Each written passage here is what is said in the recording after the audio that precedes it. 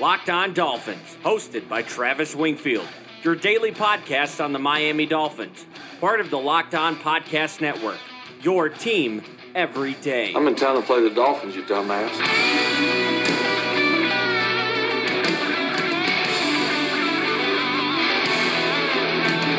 What is up, Dolphins, and welcome into the Victory Friday, the August the 30th edition of the Locked On Dolphins podcast. I am your host, Travis Wingfield, and as always, I am here to bring you your daily dose of Miami Dolphins football. And on today's show, we've got a starting quarterback announcement.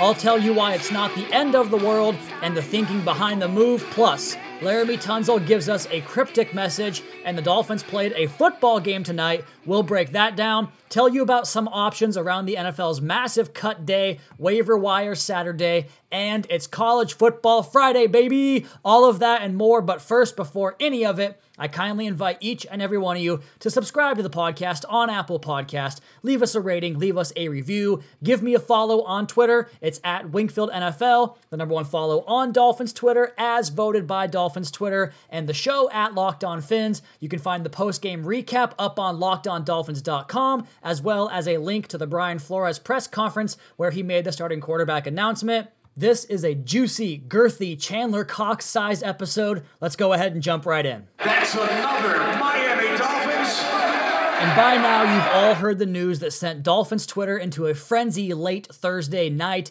Brian Flores announces that Ryan Fitzpatrick, not Josh Rosen, will start the opening day game against the Baltimore Ravens on September the 8th at Hard Rock Stadium at 1 o'clock Eastern. And this has been Coach's mindset for quite a while now, ever since he let out that sigh when he was asked by Jeff Darlington back in training camp when Fitz was miles ahead of Rosen during camp with the cerebral aspect of the game, the communication aspect of the game, and everything that it requires a quarterback to do in the huddle, on the sidelines, in the meeting rooms. They felt as though Ryan Fitzpatrick right now gave the rest of the team the best chance to evaluate and win games going forward. This was just probably always going to be the plan, and look, it's really not that big of a deal, guys. I know that Rosen is the only real reason to be excited for this rebuilding transition type of year because he has a shot, albeit an outside shot, but still a shot to prove to be Miami's franchise quarterback. Ryan Fitzpatrick does not have that chance, but you put Josh Rosen against this quarterback class, and we'll talk about this in the third segment. You put him up against this 2020 quarterback class.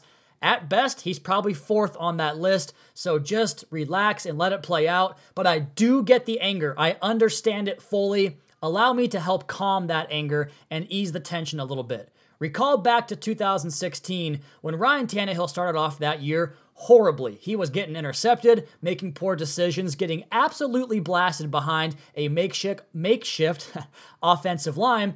But then he went on an 8-game tear that made folks forget about those first 5 games. And that happens every single season. Look at the 49ers with Jimmy Garoppolo 2 years ago. They had him for 5 games. He proved to be worthy of a $30 million per year contract on those 5 games. If it's going to happen for a guy, you're going to recognize it quickly, just like with Baker Mayfield last year, and just like you didn't recognize it with rookies in the past, like guys that we've had of our own. Young quarterbacks give way to veteran quarterbacks early in the season all the time around the league. And I want to throw out some names here that are not quite comparable. I get that, but it's the same line of thinking. Patrick Mahomes, Aaron Rodgers, Phillip Rivers, all of these guys sat behind starters in front of them, and granted, all 3 of those starters were good players in the NFL, but the plan sometimes is better for the development of the young quarterback to let him sit and learn and absorb, to get some of those live game reps mentally before he goes out there and has to put it together physically. You go up to New England, and we all talk all the time about the influence the Patriots have on this Dolphins team and their history with developing young quarterbacks. It's just a process. Throwing him out there to just throw him out there for no reason does nobody any good whatsoever. You remember back when Cam Cameron was under pressure to put John Beck in the game, but he told us the rookie wasn't ready? How did that turn out? Now, granted, John Beck was awful and Cam Cameron was a moron, but you get the point.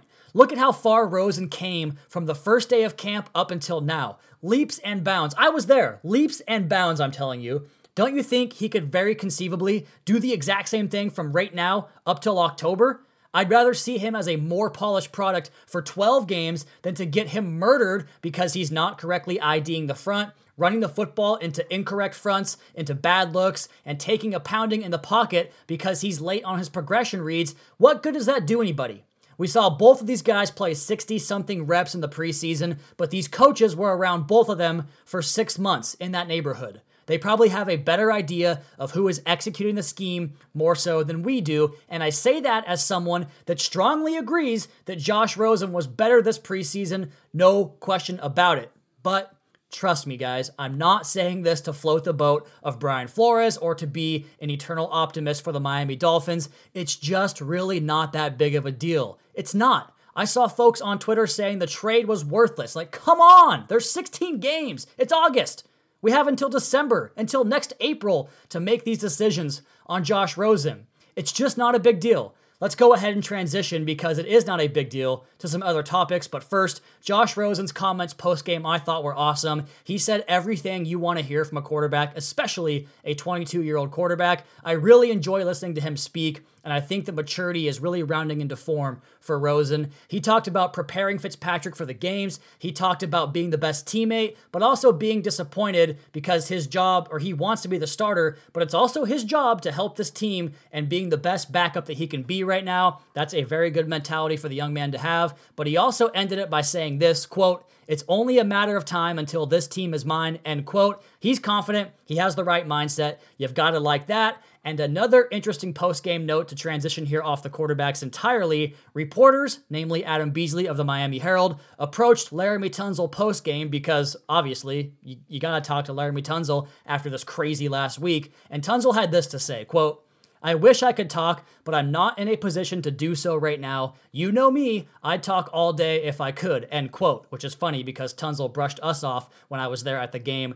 when we tried to talk to him post-game after that Bills win last season. But anyway, Tunsil is not allowed to talk, which makes me think a contract extension is coming soon, or a trade, could be either, but probably an extension. That's how Miami puts this whole thing to rest from this last week of chaotic sources and news and all the crazy stuff that was out there on Laremy Tunsil. Extend him, put it to bed, that's it, that's all. Hey, how about that game tonight, by the way? The Dolphins win, improve to 3-1 in the preseason, and for the 15th straight year, aside from the 1 year where they had 5 preseason games, the Dolphins go under the total in 3 out of their 4 preseason games. You can take that to the bank, and when we come back on the other side of the podcast, I'll tell you the key stats from the game, go position by position, and break this thing down. All of that next here on the Locked On Dolphins podcast, but first, before we do that, college football started tonight. We have the regular season in the NFL next week, and with the new season, with Antonio Brown on the Raiders, Le'Veon Bell on the Jets, Odell Beckham in Cleveland, the one thing that has not changed, where I'm putting my money down on all these games, MyBookie is the place to bet on football every weekend.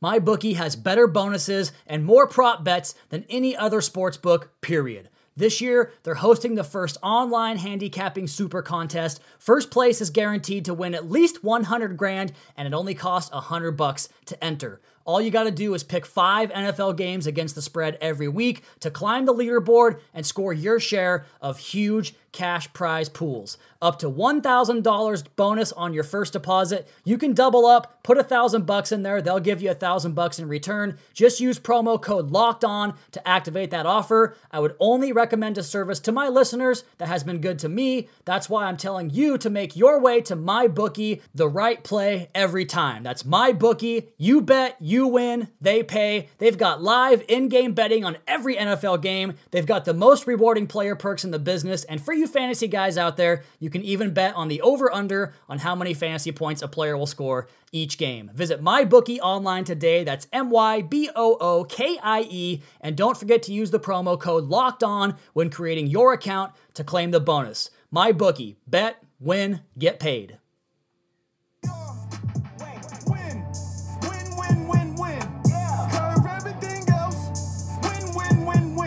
I don't care if it's August, January, a team scrimmage playing against the alumni team.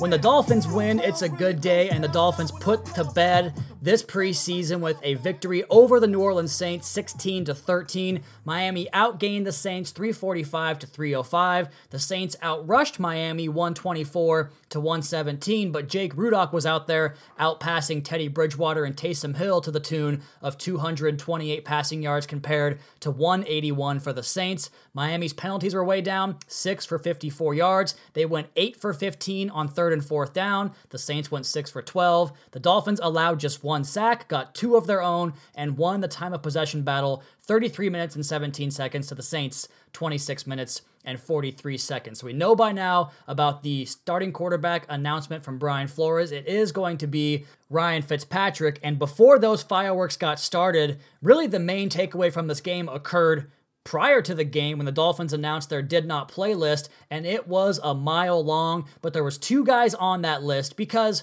most of the players on that list were veterans that already have a spot locked up or guys that are injured, and there was 2 names on that list that make one of those distinctions very clearly, and they were Jamal Wiltz and Chris Lamons, 2 guys that I think were already on the roster, but I expected them to both play in this game. Well, they didn't, and now it sounds like they're going to make the opening day roster, due in large part to their special teams work, but also Jamal Wiltz is the primary backup nickel cornerback, probably comes onto the field for dime defense situations, and Chris Lamons, with his cross training both at safety and cornerback, he was back there working in as Bobby McCain's backup alongside Montre Hardage and Jamal Wiltz. Both of these guys really had some pop during the preseason. They grew and improved as the preseason and camp went along. I think both those guys are locks at this point, but the one guy on that list that was not injured and is not a lock was Allen Hurns. I think that's probably bad news for him, as we are now less than 48 hours away from cut down day on Saturday, August 31st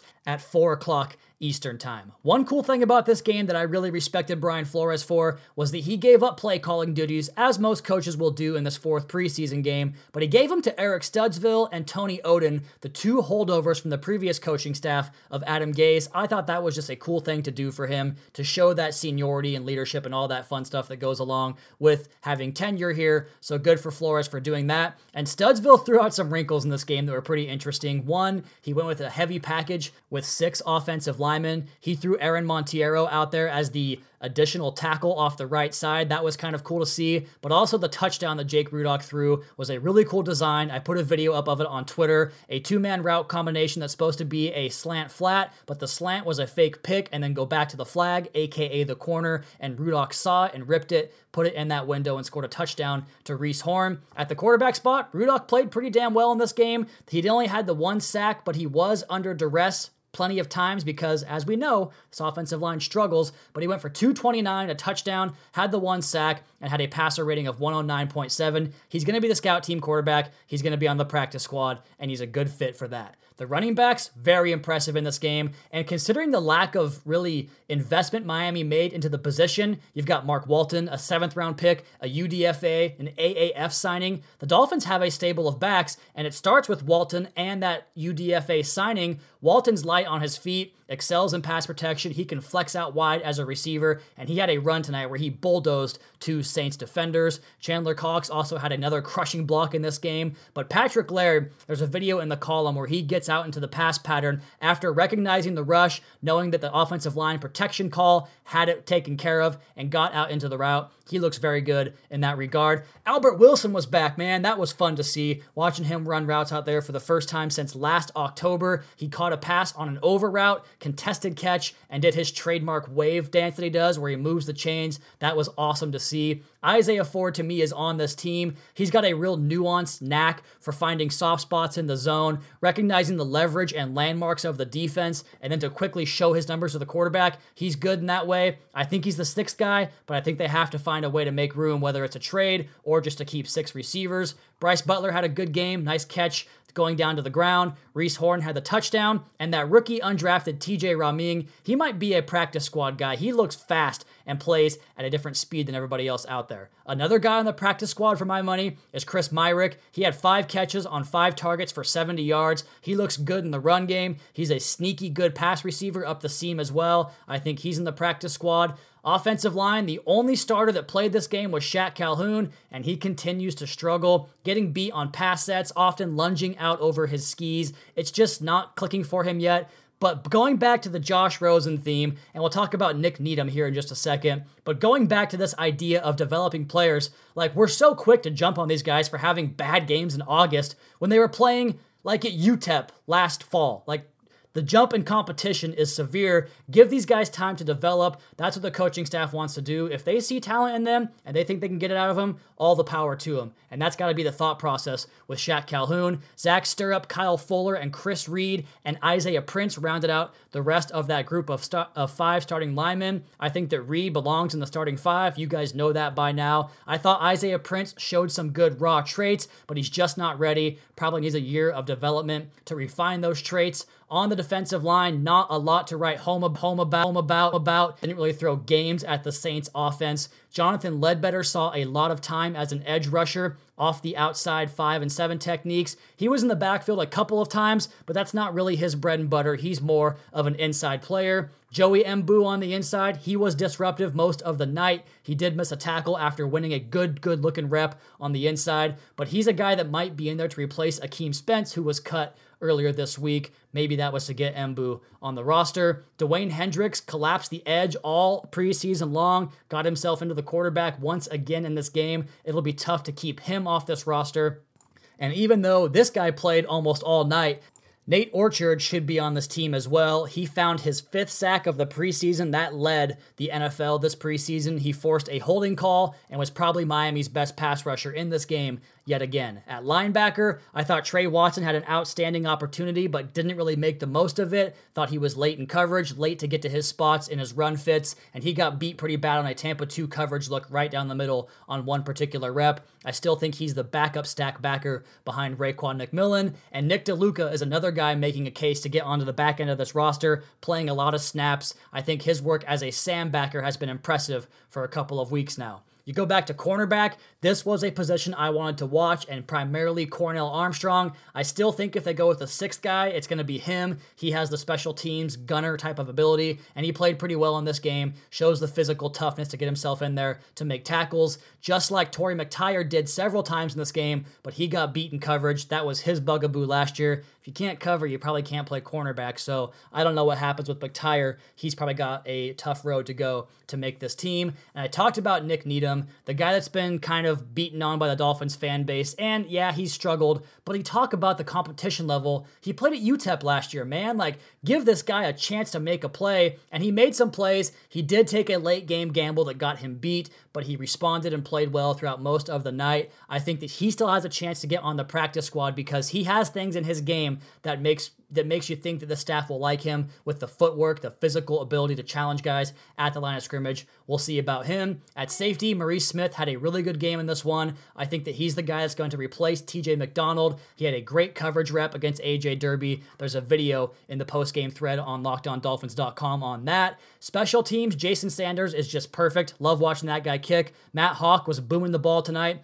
And you guys know that I'm hard on him, so I don't take that lightly to give him praise. The recap of all of this thing was just, the Dolphins really came out hot. They ran 23 of the first 26 snaps of the game, so they really had the edge early and had guys playing really more inspired. I thought that was a good sign for the coaching staff. I love what Studesville did with the offensive play calls. We're going to have a lot of news coming down the pipe this weekend. Some surprise veteran cuts. Jadeveon Clowney could be in the works at that time. Who the hell knows at this point? But I think right now, the 53-man roster decisions outside of those veteran cuts, which can change things, is mostly obvious. The Dolphins have to make 31 more cuts between now and 4 p.m. Eastern on Saturday. We'll have you guys covered for all of that, and we'll talk next about some guys on the waiver wire that Miami could be interested in based upon their pre-draft visits. That and College Football Friday next here on the Locked On Dolphins podcast, part of the Locked On Podcast Network. You can find me on Twitter at Wingfield NFL, and you can find the show at Locked On Fins.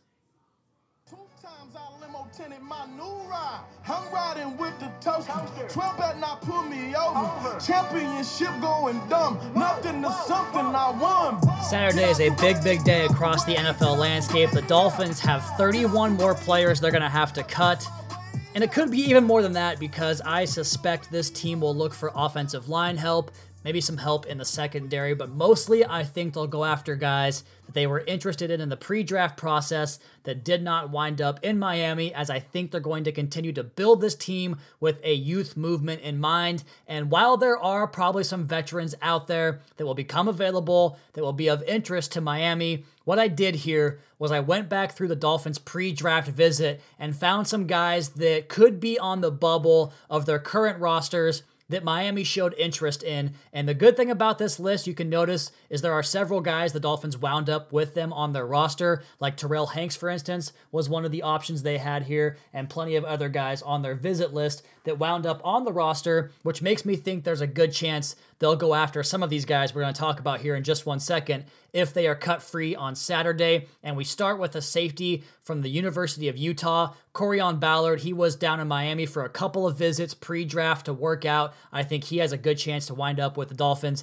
if he gets cut. Jordan Brailford, an edge player from Oklahoma State. Kevin Dern loved this guy coming out of the process. I don't think he's going to get cut. I think he makes his team, but if he does, I expect the Dolphins to be all over that. Javonte Dean, the cornerback from Miami, was recently cut by the Steelers and picked up by the Browns on the waiver wire because they have high priority. If he gets cut again, maybe Miami jumps into that. Joe Dineen is a linebacker. The Dolphins could be interested in his services if he gets cut. Same with Caden Ellis, a linebacker from Idaho who Miami was pretty hot on heavy on during the pre-draft process. Tyler Gaither, I think I said that right. He is a center. You guys should know him well from the U. He plays for the Pats right now, and maybe David Andrews getting injured or having those blood clots in his lungs, which get well soon, man. That's terrible. But if Andrews comes back, or if maybe Gaither hasn't proven himself with the Patriots, that's a scheme the Dolphins like to run here as well, so maybe he finds his way back home to Miami. Kadar Holloman had several pre-draft visits with Miami. The cornerback from Toledo, he's with the Packers, and of course Patrick Graham was there as well, so some similar ideas and concepts from that team. Fred Jones, defensive tackle from FSU, if he shakes free, and Tyree Cannell from Michigan, a defensive back, he's with the Bengals right now. If he shakes free, expect the Dolphins to go after him. So that's a list of 10 guys here I just gave you to keep an eye on Saturday. Again, I don't want to play the guessing game with veterans because I would be just guessing at that point. Wanted to go back off this pre-draft list and take a look at some of these guys that could be options for Miami on cutdown day, which again is Saturday at 4 p.m. Eastern, August 31st. And now we transition into a topic we're going to have on the podcast all season long, College Football Friday. If you guys are new to the podcast, I love me some college football. I love scouting these guys. I love to bet on the games with my bookie, and I just love all of it. Can't beat college football, man. It's back. It was in action on Thursday night. Plenty of good games there. I would have won 2 of my bets last week if I just sacked up and did them. I had the under in the Miami-Florida game. I had the over in the Arizona-Hawaii game, but I did not bet on them. What a dummy. We're going to get into my 6 picks here in just 1 second, but first, let me kind of talk about why I speculate on this quarterback class so much and kind of put Josh Rosen on the back burner and think about this 2020 class. And it goes back to putting Josh Rosen into that class himself, like I mentioned in the first segment. If Josh Rosen's in this class, he's not a top 3 quarterback, and that's a scouting consensus. People love Tua Tagovailoa, they love Jordan Love, and they love Justin Herbert. Rosen would certainly be below those guys, just like he went 5th in his own draft class. And what is Rosen's ceiling exactly? Is he a top 12 quarterback? Top 10 at best? If that's what he's going to be, Miami's going to be on the board, most likely, this coming draft, to draft a guy who figures to have top 3, top 5 elite level traits like Tua, like Love, and I'm not as big on Herbert, but like Justin Herbert. The skill set is there for those guys to be elite, franchise-altering cornerstone pieces that put you on the map. Is Josh Rosen going to be that? Maybe. He's not going to prove it this year behind this offensive line, but I just don't see him with the same upside and ceiling. So how do you pass on that? How do you pass on a guy that could change the scope of your franchise the way a Dan Marino once did? And I'm not calling these quarterbacks Dan Marino, and we're not talking about apples to apples comparison here, but if we're talking about going from a guy like Ryan Tannehill to a guy like Dan Marino, why would you even think twice about that? If you can upgrade the quarterback spot that significantly, you have to do it, and if you believe in that from your scouting, then you do it. And so we're going to start here going over these games from the 4 top guys in college football that could have a chance to be Dolphins next year in the draft process. We start on Friday night as the Utah State Utes go into Wake Forest to play the Demon Deacons at 8 o'clock on the ACC network. And Jordan Love lost his top 4 receivers last year and offensive coordinator, but the coaching staff is keeping the same system, which is crazy to think about because they want him to be comfortable. There have been Patrick Mahomes comparisons to this guy, a very live arm, super gifted athlete, a top 5 talent, no doubt. Alabama plays Duke at 3:30 Eastern Time. I think that one's on ABC. Alabama averaged 49.5 points per game last year, and Tua barely ever saw the fourth quarter. That is crazy production, a loaded offense, and a very sharp processor, the most advanced processor since Andrew Luck coming out of college, in my opinion. Georgia plays at 7:30 Eastern on the they're on ESPN against Vanderbilt. Another loaded offense here. DeAndre Swift is a freak of a running back. Can Jordan Fromm take another step in his biggest asset, the processing and leadership? He'll need to because he's pretty far behind the other 3 in the talent department. And rounding out this group at 7:30 Eastern also against Auburn, the game of the weekend, Oregon and Auburn. Justin Herbert, be a quarterback. Don't just be an athlete with a big arm. Auburn's defensive line is going to come out and get after this guy and play with their hair on fire. Can he keep his eyes on the progressions downfield while he's under pressure? That's the big knock on him, and it's a huge test for him coming out of the gates in week number 1 of college football. And with that, yeah, you know what time it is. It's time to make our picks here. The College Football Friday picks of the weekend. I usually do a 6-pack. They were kind of tough to find this weekend because not many good games, but here is what I'm going with. Oklahoma and Oregon State. Both these teams don't like playing defense. Take the over on 71 points. That game's on Friday night. On Saturday morning, Boise and Florida State was moved due to weather. The under in that game was 52. Both these teams aren't great offensively. They're good defensively. Give me the under 52. Indiana goes to Lucas Oil Stadium to host Ball State. I don't even know what conference Ball State's in, but Indiana's got a decent football team. 17.5 points. Ball State gets blown out every single week. Take the Hoosiers. Northwestern is giving 6 to the Stanford Cardinal. They play at, I keep saying Pacific times here, 1 o'clock Pacific on Fox, 4 o'clock Eastern. Take Northwestern over Stanford plus 6. Georgia minus 22. Gonna have to win by more than 3 touchdowns. That game is at 7:30 Eastern on ESPN. Give me the Bulldogs. And again, give me Auburn minus 3.5 over the Oregon Ducks. That game also at 7:30 Eastern time out there for you guys in South Florida. All you guys, please be safe during the weather. I know the hurricane's kind of scary. Category 4 coming in. Hopefully you guys kick Dorian's ass. I'm rooting for all of you guys. Rooting for this Dolphins team. Rooting for Ryan Fitzpatrick. Rooting for Josh Rosen when he gets his chance. Remember, it's not that big of a deal. He'll get out there. He'll get his chance to prove that he is the guy. And with that is going to be my time. I'll come back with you guys on Sunday night, I believe, and recap these college football performances. We'll talk about the Dolphins' 53-man roster, probably go position by position, and tell you my overall thoughts from the entire offseason, because all this work we've done the last 6-7 months has finally come down to this. We'll give you guys all that on Sunday's podcast, but as for this one, I'm going to check out. I'm going to go watch the Utah and BYU game. I have that on DVR. I'm going to fire that bad boy up and take the rest of the night off. You guys all please be sure to subscribe to the podcast on Apple Podcasts. Leave us a rating, leave us a review. Check out the other Locked On Sports family of podcasts for all your local and national coverage of your favorite teams. You can follow me on Twitter at Wingfield NFL. You can follow the show at Locked On Fins. Keep up to date on the Daily Dolphins blog over at LockedOnDolphins.com. You guys have a great rest of your night. Enjoy a Victory Friday. We'll talk to you on Sunday for another edition of the Locked On Dolphins podcast, your daily dose for Miami Dolphins football. Win, win, win, win. Start chasing that chips.